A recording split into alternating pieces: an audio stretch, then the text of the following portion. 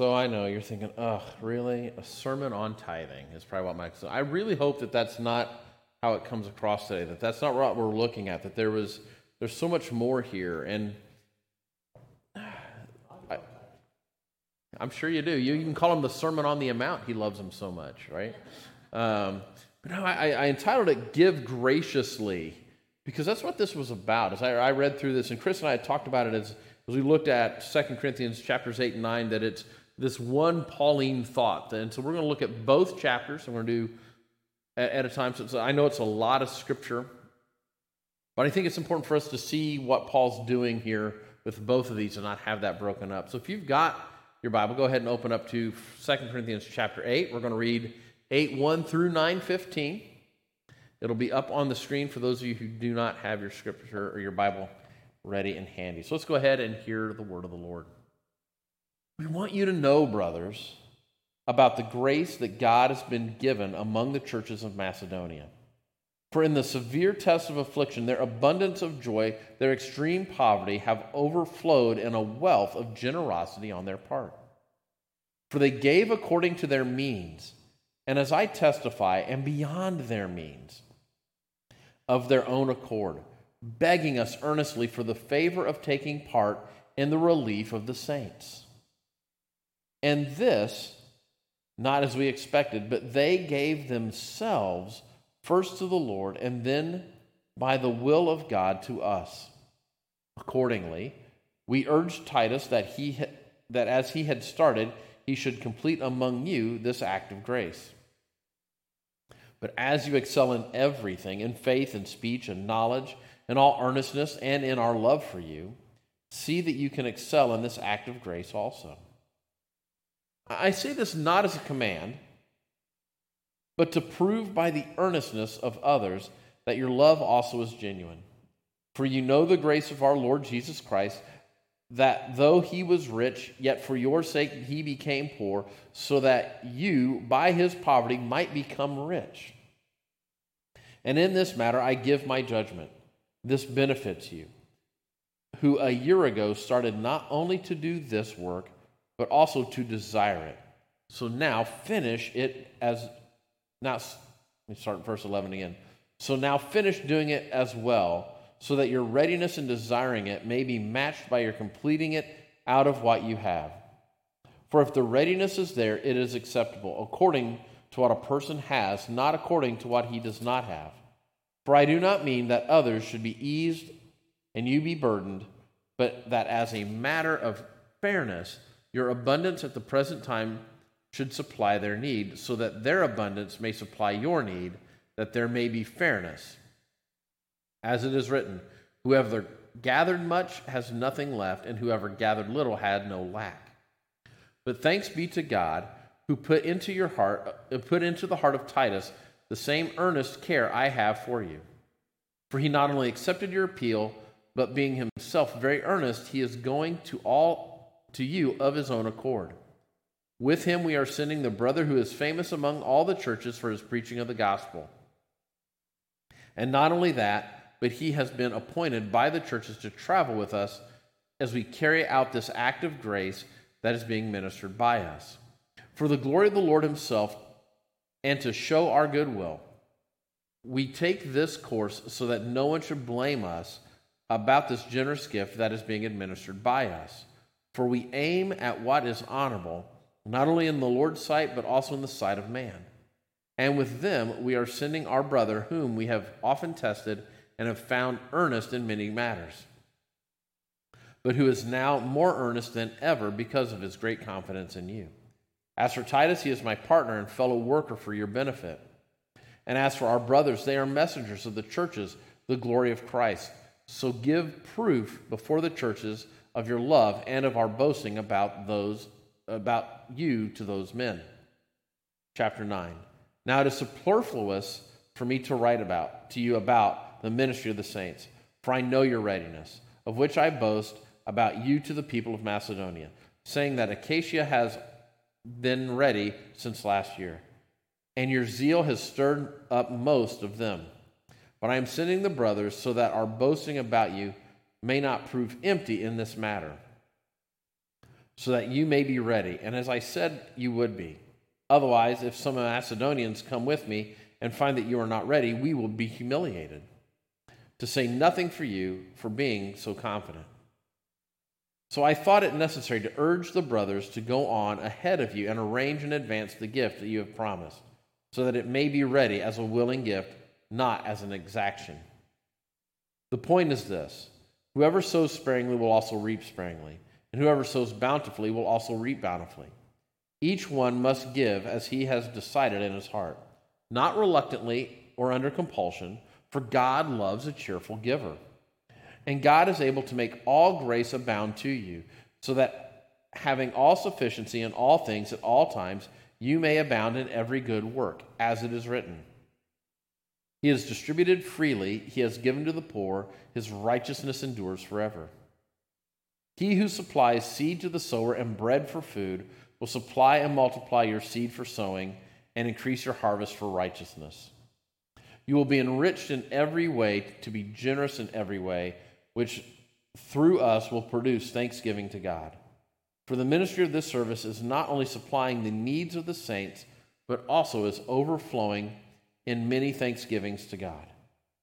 By their approval of this service, they will glorify God because of your submission that comes from your confession of the gospel of Christ and the generosity of your contribution for them and for all others, while they long for you and pray for you because of the surpassing grace of God upon you.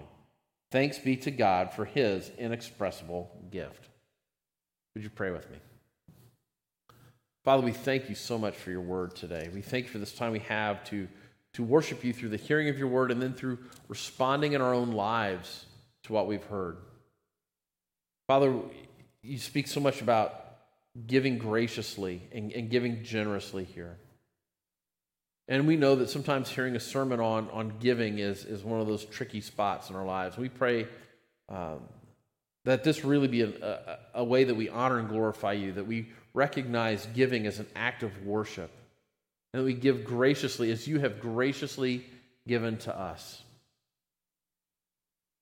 and that we do it from the overflow of our hearts and the abundance of love that you have for us as well.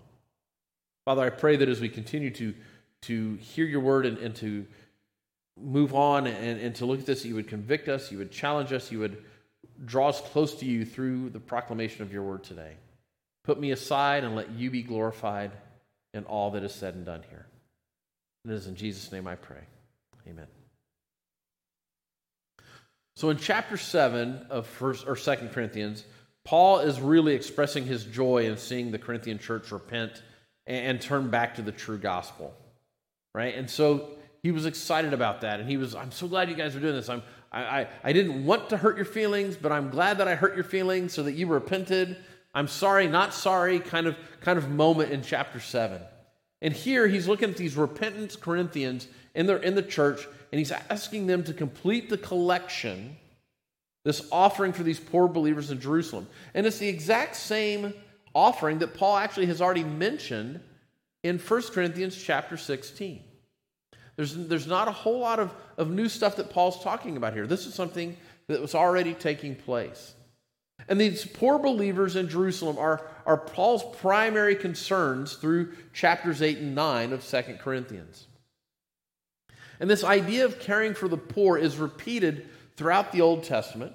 It happens over and over again through Exodus, through Leviticus, through Deuteronomy. We see in the Proverbs where people are called to care for the poor. It's a repeated theme. And that repeated theme carries over into the New Testament as well. But we need to understand this. Being generous and giving to the poor is not one of the primary problems in the Bible. It's not the focus here. It's not what the Bible is trying to solve. It's not trying to eradicate poverty in the world. Not a physical poverty. The supreme need that we see painted over and over again in Scripture is grace for the soul rather than money for your body. The supreme message of the Bible is grace for spiritually poor sinners. Right? But that doesn't mean that we can neglect the importance of giving graciously, as Paul is calling the Corinthians and us to do in this passage.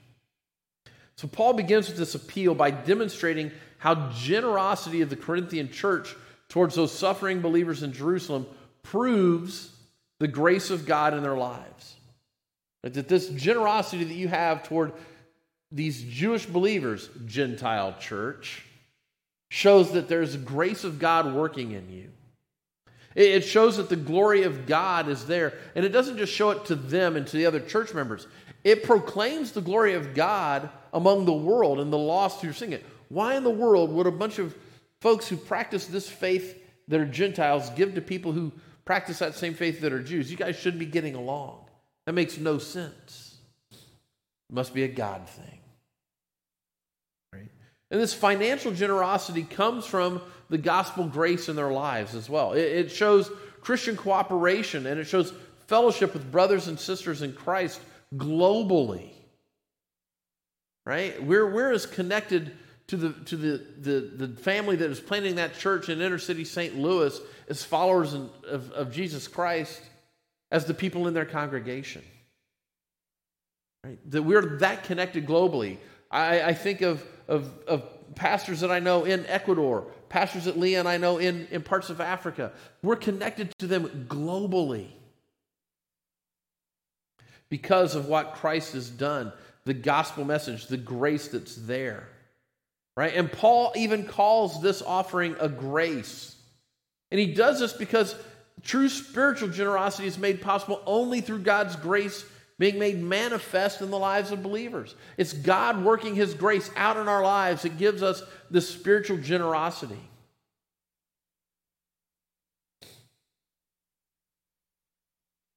And we first see that the churches spread out through Macedonia have already kind of contributed to this offering in Jerusalem, right? These would have been churches in Philippi, Thessalonica, Berea, some of these names that we're familiar with from the book of Acts. And they've already contributed to this offering.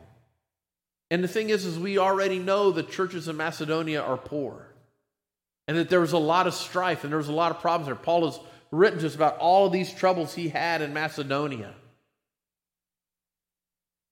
And they are suffering. Yet by the grace of God in their lives, they find a way to contribute to the needs of the saints in Jerusalem. And it almost feels like when you read that passage, when you read that little section, verse 4 of chapter 8, begging us earnestly for the favor of taking part in the relief of the saints. It was almost like Paul wasn't going to bother to ask them, but they came to Paul saying, no, we got to do this. And Paul's like, y'all as broke as they are. No, we still got to do this. Those are our brothers and sisters in Christ. See, the generosity of the Macedonians is surprising for a couple of reasons, right? They had committed themselves fully to God. And there was this recommitment to living a holy life for Christ in them. And there was this recommitment to understanding that what we have is not ours to begin with. It already belongs to the Holy One who created all the universe. And all we got to do is steward it for a little bit. They had that idea in them. And when we look at this, they had not just committed money and finances to the cause in Jerusalem. They committed personal assistance to Jerusalem as well. Look at verse 5. And this, not as we expected, but they gave themselves first to the Lord, and then by the will of God to us. Right? They were willing to go and travel from Thessalonica and Philippi and Berea and these other places in Macedonia to Jerusalem to support that church. They were willing to go and do that. So this is this gracious generosity. And it's a gracious generosity that comes from the indwelling of the Holy Spirit that always leads the true followers of Christ to give more than just finances. A true follower of Christ will give of themselves. And even though, as we've read, the Corinthian church, like a lot of other churches, has been riddled with some problems. Now, some of those are a little more daunting than some other churches may have. But they also had some great strengths about them, right? So even with all of the mess that was happening that Paul had written to the Corinthian church about in 1 Corinthians, they had some strengths. And Paul's going to pull on those strengths. He uses those strengths to make his appeal for them to show their earnestness for the work of the gospel. You're good at these things. Right? You're good at knowledge. You're good at faith. You're good at speech. You're good at having earnestness. Use these things. Right? And he tells them to use those things and reminds them that you have these riches here. And he tells them, use that. And then in verse 7, he throws down a little bit of a gauntlet kind of thing. He throws out a little challenge. He uses that story of the Macedonian generosity to kind of challenge the Corinthian church. Look at all the things that you are good at, he says. You're good at speech. You're good at faith. You're good at knowledge. You know you can be good at graciously giving for the cause of Christ because you're good at these other things. Now, if the Macedonians can give to this cause, surely the church in Corinth can easily give to this cause, right? There's almost a little tug there at that, like that friendly competition between churches. That's not a bad thing. It's not a bad thing for sister congregations who love each other to try to outdo one another in love towards another congregation. I believe that's kind of a Romans 12 concept that Paul's already told us about. That we should be looking to do those sorts of things. See, giving to gospel ministries is going to be voluntary. Paul's not really like poking and prodding, but he's giving them all the opportunities. Right? It's a voluntary thing. It should not be done through compulsion by men. Right? When it's voluntary and through the leading of the Holy Spirit, giving generously, giving graciously brings blessing and it brings joy. There is a satisfying feeling knowing you are contributing to the ability of others to do gospel work. To just know that I'm a part of that too through what I have done. Through what I have given. I have helped advance the gospel.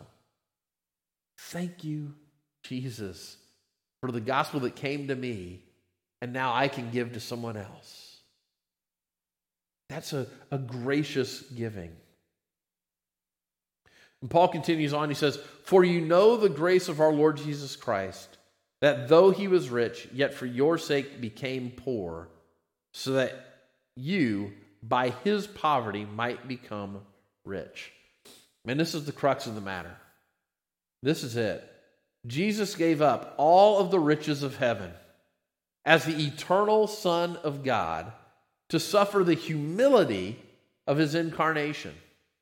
Now, we don't talk about that very often, but there's humility in Jesus becoming man, God in the flesh. Right? The humility of God being carried in a womb for 9 months. The humility of God being birthed in a stable and laid in a manger, a trough for food.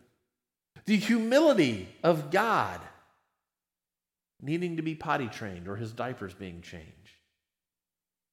We don't talk about it, but that's part of that humility. The humility of God going through his awkward teenage years. Zits and all. The humility of God not being accepted as a prophet in his own community. The humility of God serving only to be killed. Bringing salvation to all. Right? There's humility in Jesus' incarnation and his death on the cross. And he suffered that. He gave up all of those riches so that you and I could be made rich through the blessings of salvation and eternal life. He did it willingly. Willingly. So that you and I could have eternal life. And that's what this is about, that Jesus gave that up for us to have what he has. What Jesus has done for the church in Corinth should be reflected in what they do for others. And what Christ has done for us should be reflected in what we do for others. This is sometimes called the Great Exchange, right?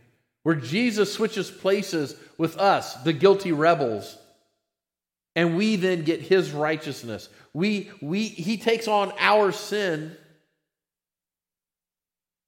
and we get his blessings. And this is what the gospel message is, that while we were still sinners, Jesus died for us. Because of all that he has done for us, even our finances are to reflect the riches that have been given to us through Jesus Christ. Take note of verse 12. For if the readiness is there, it is acceptable according to what the person has, not according to what he does not have.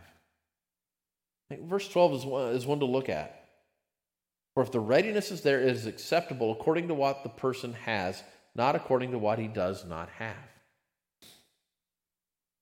As Paul is writing this, what I notice right away is that there is no pressure to give a specific amount. Right? That this is not a church fund drive where we're trying to put in a new building and we need $150 from every member of the church. This is not one of those situations. There's no pressure to give a specific amount. There's no pressure to give till it hurts. Some of us have heard those sermons. Paul's not preaching that. There's no pressure here to give sacrificially either. And I know some of us have heard that as well. The call here is to give graciously, is to give as you can give. Not to give from what you don't have, but to give just from what you do have. Do not give beyond what you can afford. I want you to think about that. That's what I'm seeing here as I'm looking at this. And then he talks about there's also a matter of giving fairly and fairness. Right? Paul is not calling the church in Corinth to share their possessions equally. This is not a matter of we're going to sell everything we have and live communally and everybody's going to have the same amount. That's not what he's saying. He's also not calling on the church in Corinth to give to the poorer churches in Macedonia. There's a specific goal. We're going to help the believers in Jerusalem with this particular offering. Yes, there are other hurting people out there. There are other suffering churches. There are other poorer congregations. We're giving to this one particular one at this time. We're not going to try to spread your resources so thin they don't do any good. He's asking them to think about it, to pray about it, and then to give their fair share to the extreme needs to the church in Jerusalem. And see, and we too are called to contribute our fair share to gospel ministries and to gospel causes as well. That's what we're getting at here. Verse 15, Paul quotes from Exodus 16:18 a little bit. And he's talking about and reminds us of God's provision of manna during the Exodus. Right? And the thing about that is now that we have Jesus in our lives, now that Jesus is there, God continues to provide us his provision. And what he's showing us is that his provision now is equally sufficient to the Gentile Corinthian church as his provision is to the Jewish Jerusalem church. And God uses his people as a means of his provision to one another. He's going to use us back and forth to give and to let others see the love of Christ. And then he gets into verses 16 of chapter 8 through verse 5 of chapter 9. And what happens there is Paul kind of tells the Corinthian church about his ministry co-workers who are going to help him get the offering to the Jerusalem church. He thanks God for these men, and he's really excited to receive their generosity of assistance. These men, Titus, and the famous one, who's never mentioned ever again. We don't know who that guy is. The famous preacher. Your guess is as good as mine. All right, but he's excited that these guys are helping him get this offering to Jerusalem. And he thanks God for them, and he thanks God for their assistance. And the money they collect and bring to Jerusalem is really Paul's viewing this as an essential part of his gospel ministry. I have been called to leave my Jewish brothers and sisters behind so that I may take the gospel to Gentiles in a way that God is allowing me to do it. But I cannot neglect nor forget my Jewish brothers and sisters. And so this is still a part of his gospel call to take this. This is an extension and a huge expression of his ministry and an expression of the gospel in his life. And he has this team of men who are known for their integrity, and they're accompanying him on the trip. And those men are Paul's guarantee of public accountability and transparency for the gifts. Right? This is way before you could Western Union somebody some money. You couldn't do a wire transfer. You couldn't go Venmo them or PayPal or any of these sorts of things. You had to literally take a box filled with coins. 3,000-mile trip. And you had to protect it somehow. Right? And so that's what these guys are doing for Paul. They're his accountability partners in this. They're providing that. They're protecting him and the trip and the money from thieves, from robbers, from these folks.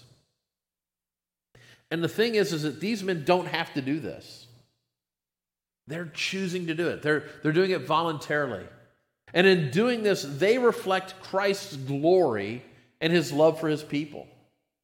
Paul is urging the Corinthian believers to do the same, to give generously to reflect Christ's glory in their lives as well. And I love how when Paul's talking about this, he says in verse 1 of chapter 9, he says, it's superfluous for me to write to you about the ministry of the saints. It's like Paul's telling them, I don't need to remind you. I don't need to tell you how important this is. But while I have you here, right? But while I have you here, and then he proceeds to remind them of the dangers of receiving God's grace in a less than genuine way. Right? Specifically here, not being generous when the team arrives and showing their faith to be less than genuine. And so then they'll miss out on the blessings of those who sow bountifully. And Paul often uses an often Old Testament saying here that he says, you reap what you sow. Right? And he's illustrating that point that there's a bountiful harvest when there's bountiful planting. And the thing is God does not command Christians to give a specific amount here. Instead, what we see Paul's illustrating is that God is giving us opportunities to give generously. When we give generously and we give graciously, God allows us to reap bountifully by bearing the fruit and bearing fruit for the kingdom of God. That's our reward. It's bearing fruit for the kingdom of God. It's not going to be more financial gain necessarily. It's not going to be a bigger house and a newer car. It's going to be seeing the gospel lived out in people's lives and knowing that your gracious generosity was part of that. That satisfaction in that. Proverbs 22:9 says, whoever has a bountiful eye will be blessed, for he shares his bread with the poor. This is what Paul's kind of alluding to when he says that God loves a cheerful giver in verse 9:7. And God approves of these gifts given from a place of joy. God approves of these gifts that are given from a place of grace. And he approves of the motives of the giver, because the motives do matter. Because our motives show that there's a contentment in God's grace that has been given to us as a believer. It recognizes that every good work comes from God and from God alone. The giver, through God's grace, makes it possible to give thanks to God and glory to God through the gift. We don't give the gift to try to get anything back from God. There's no pro quid quo here, because if there were, we'd be dust. That's not how it works in God's economy. It's not how it works in his kingdom. The way it does work is that we give because we have already been given so much to. Right? And this is a very gospel-centered view of giving. This is the only true way for us to give cheerfully, because we can't give cheerfully without the gospel having already been bestowed on us. Right? We are spiritual paupers without the gospel in our lives. We are broke beyond broke. But we have been given this amazing gift. We have been given inexhaustible riches from the God of all the universe. And because of that, we can give generously. Paul continues on and he says, and God is able to make all grace abound in you, so that having all sufficiency in all things at all times, you may abound in every good work. Emphasis mine. Right? But what's neat about that is you can see this piling up of some superlatives here. All grace, all sufficiency, all things, all times, every good work. See, Paul's driving home just how complete the grace of God is and how abundant it is as a resource for us as believers. That we can tap into it. That there's this outpouring of this grace that brought us into God's kingdom. And it's this outpouring of grace that will sustain us until we see the face of Jesus right up close and personal. The gracious generosity of God's people shows the righteousness of God in his people. This is one of those things that we call it a commutable trait, right? That there's this idea that God's righteousness through us then can be shown to other people. This righteousness endures forever because it comes from and is sustained by God's righteousness, nothing we have done. And he expressed it toward us by graciously giving it to us. See, and God promises that he will increase the harvest. Now, I'm going to say it again. Don't understand this as a harvest of material gain. This is the harvest of righteousness in your own life. This is a harvest of sanctification, being made holier before a holy God. See, God promises to us here that he will use his people and he will use their resources as instruments of his grace so others may see salvation. And in doing that, God will then provide your need as you continually meet the needs of others for the sake of advancing the gospel. This isn't just meeting their needs for meeting their needs. Meeting their needs for the sake of advancing the gospel. See, again, it goes back to that idea that the collection that Paul's taking is an integral part to Paul's ministry. It's an integral part of the gospel. Giving graciously is an act of public worship. Same as us singing songs. Same as us hearing and responding to the word. It's an act of public worship. And it causes others to offer thanks to God for what he is doing in your life. I'm always amazed when I think about that phrase. It causes others to offer thanks to God for what he's doing in your life. Right? Anytime I go to a conference, it seems like, and there's missionaries present, first thing the missionaries say is, thank you for giving. We appreciate what God is doing in you so that we can do what God has called us to do. That's what Paul's getting at. It's that kind of mentality here. How what God is doing in our lives lets others be thankful for what God is doing in theirs, right? It lets his righteousness shine through you for their sake. And it's a sign that God's grace abounds in you. It's a sign that God's grace shines through you for others. See, these two chapters of 2 Corinthians are a call to obedience. It's a call to be obedient because of the grace that God has given us. Right? God's grace causes us to become obedient. This grace that Paul's talking about in these two chapters is his inexpressible gift in verse 15 of chapter 9, right? Thanks be to God for his inexpressible gift. It's a grace that's worth singing about. It's a grace worth everything. It's a grace that shows the glory of God in our lives and to others around us. It shows God's very godness, right? Who he is. And true followers of Jesus have had hearts turned upside down, and our hearts have been turned inside out by this grace of God in our lives. When that happens, we no longer desire our own glory, but only desire to see God's glory. We seek to honor Him, and we seek to show Him and to show how He graciously gave to us by graciously giving ourselves. So how do we do that? What do we do?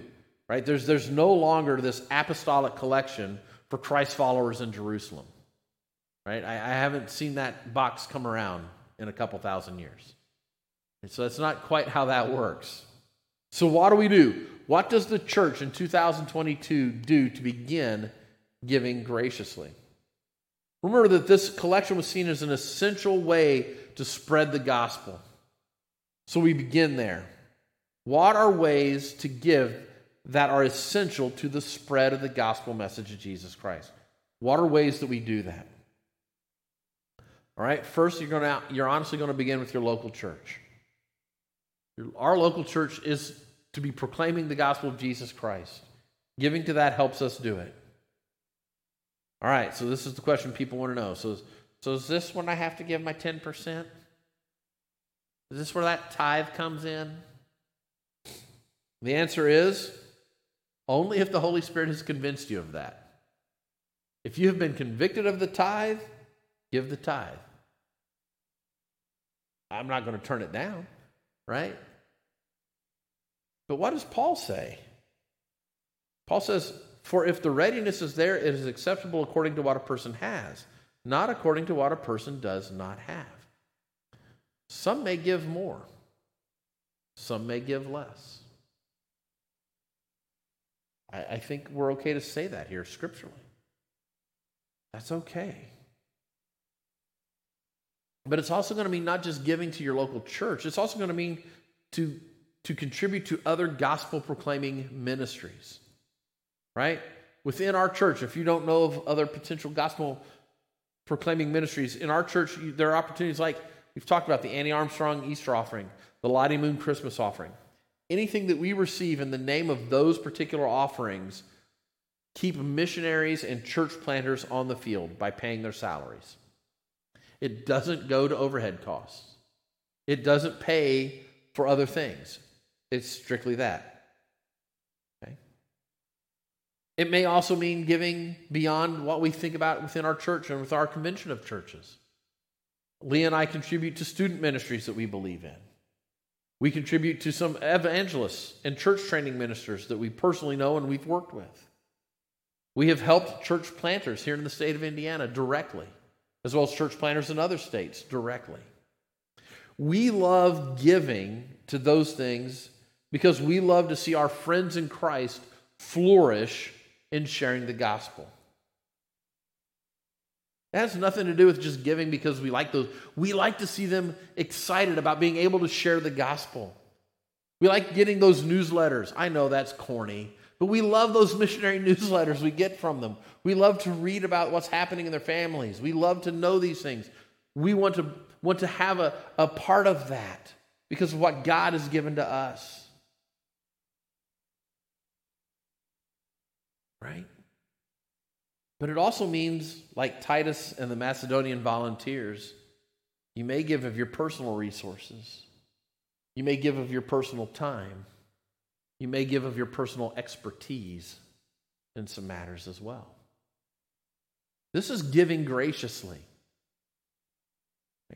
It means that we're giving because God has given us so much, you cannot not help. Right? And when you cannot not help, then you give to others because God has so given you so much. Right? That you want to give so that God's glory may abound. Today, as we wrap up, if you're a follower of Christ, I want you to pray and ask God to show you some spots where maybe you can give. I'm not asking you to set aside a certain amount. I'm not asking you to do anything other than to think about the graciousness of God in your life and how He has blessed you, then how can you take his graciousness poured onto you and use it to bless others for the sake of the gospel? It might mean having a family conversation. I mean, it's getting to be tax time. You're going to be having those conversations about finances anyway.